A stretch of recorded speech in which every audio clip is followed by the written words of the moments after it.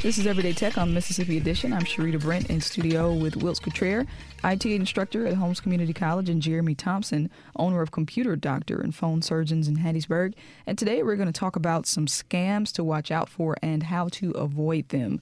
Good morning, Jeremy and Wilts. Good morning. Good morning. Let's first talk about who you believe is more susceptible to things like internet scams and phone scams. I'm sorry, I have to say it. It's definitely the elderly.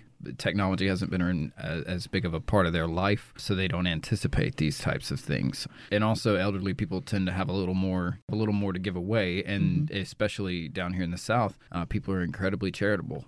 Well, let's talk about a few in particular that we know are problematic. So we just suffered some storm damage, and Wilts, you've said that this is the time when folks are trying to take advantage of people who may have just experienced a storm. What kind of scams may come after a storm?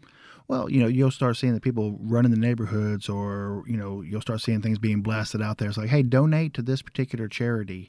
And it may not really be a charity. It could be somebody's household charity. So you really want to look into, whenever you're donating funds, to make sure that it's a legitimate charity. A way to check that is to actually go to the Secretary of State's website in our state, and they can actually tell you who's registered as a charity, and you can verify some of those things. Yeah, definitely. And also be aware of anybody who wants cash up front. If you haven't learned the lesson that if you give them the money, they're probably going to run with it, they're probably going to run with it. Maybe if they ask for 25% or 50% up front to get materials and those types of things, or to retain the job, that would be legitimate. But giving everything up front, no, sir. Yeah, and I would even still be a little bit nervous with that unless you had some really good references. Yeah, I definitely check references, try to see if they have any online reviews, look up their name, just Google people, just try to find that person. It's much easier to find people now. So let's talk about these email scams. One that I've gotten is, hey, I'm stranded in a faraway country and I need you to send me this amount of money to rescue me. So when you get something like that in the email, especially if you don't have a nephew, or especially if you don't have a brother, that's a red flag as well. But absolutely. That's probably a pretty common scam, right? Yeah, pretty much anything like that. If they want you to go through MoneyGram, or they want you to send them like a PayPal money card, be extremely skeptical. That's one of the quickest ways for scammers to take the money and run. Well, and here's the thing, too, though. Would you ask for somebody for money via email? No. Wouldn't you actually want to talk to them, see them? I would not be opposed to, helping Sharita out if she was on, a big overseas tour or something. But I probably wouldn't just go off of the email. I probably actually want to give a ring to a number where I know where she is and say, hey, Rita, is this really you? You need it? Yeah, we got some bail money for you. Me and Jeremy will kick in. Wait a minute.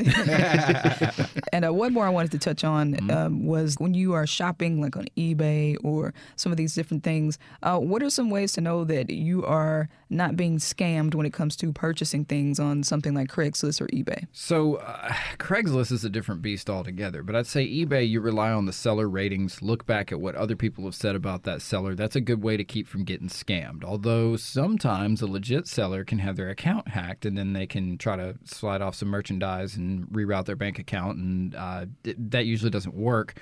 eBay or the seller usually catches that before it happens, but it is possible for it to happen. And you mentioned like Craigslist, one of the common scams that I've heard of, especially when people are selling cars or larger dollar items, is people making the request that, hey, I want to buy your car.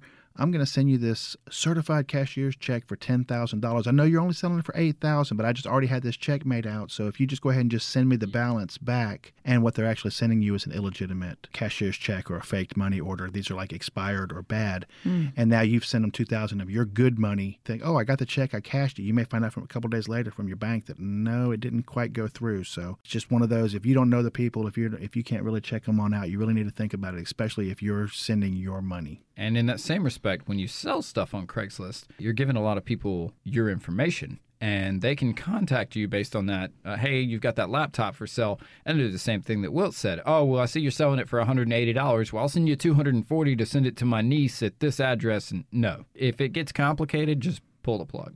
Well, we'll talk a little bit more about scams on Everyday Tech, the show this coming Wednesday morning at 10. You can always send us an email before or during the show to everydaytech@mpbonline.org. For Wilts Cottrell and Jeremy Thompson, I'm Sharita Brent. This is Everyday Tech on Mississippi Edition. Thanks for listening.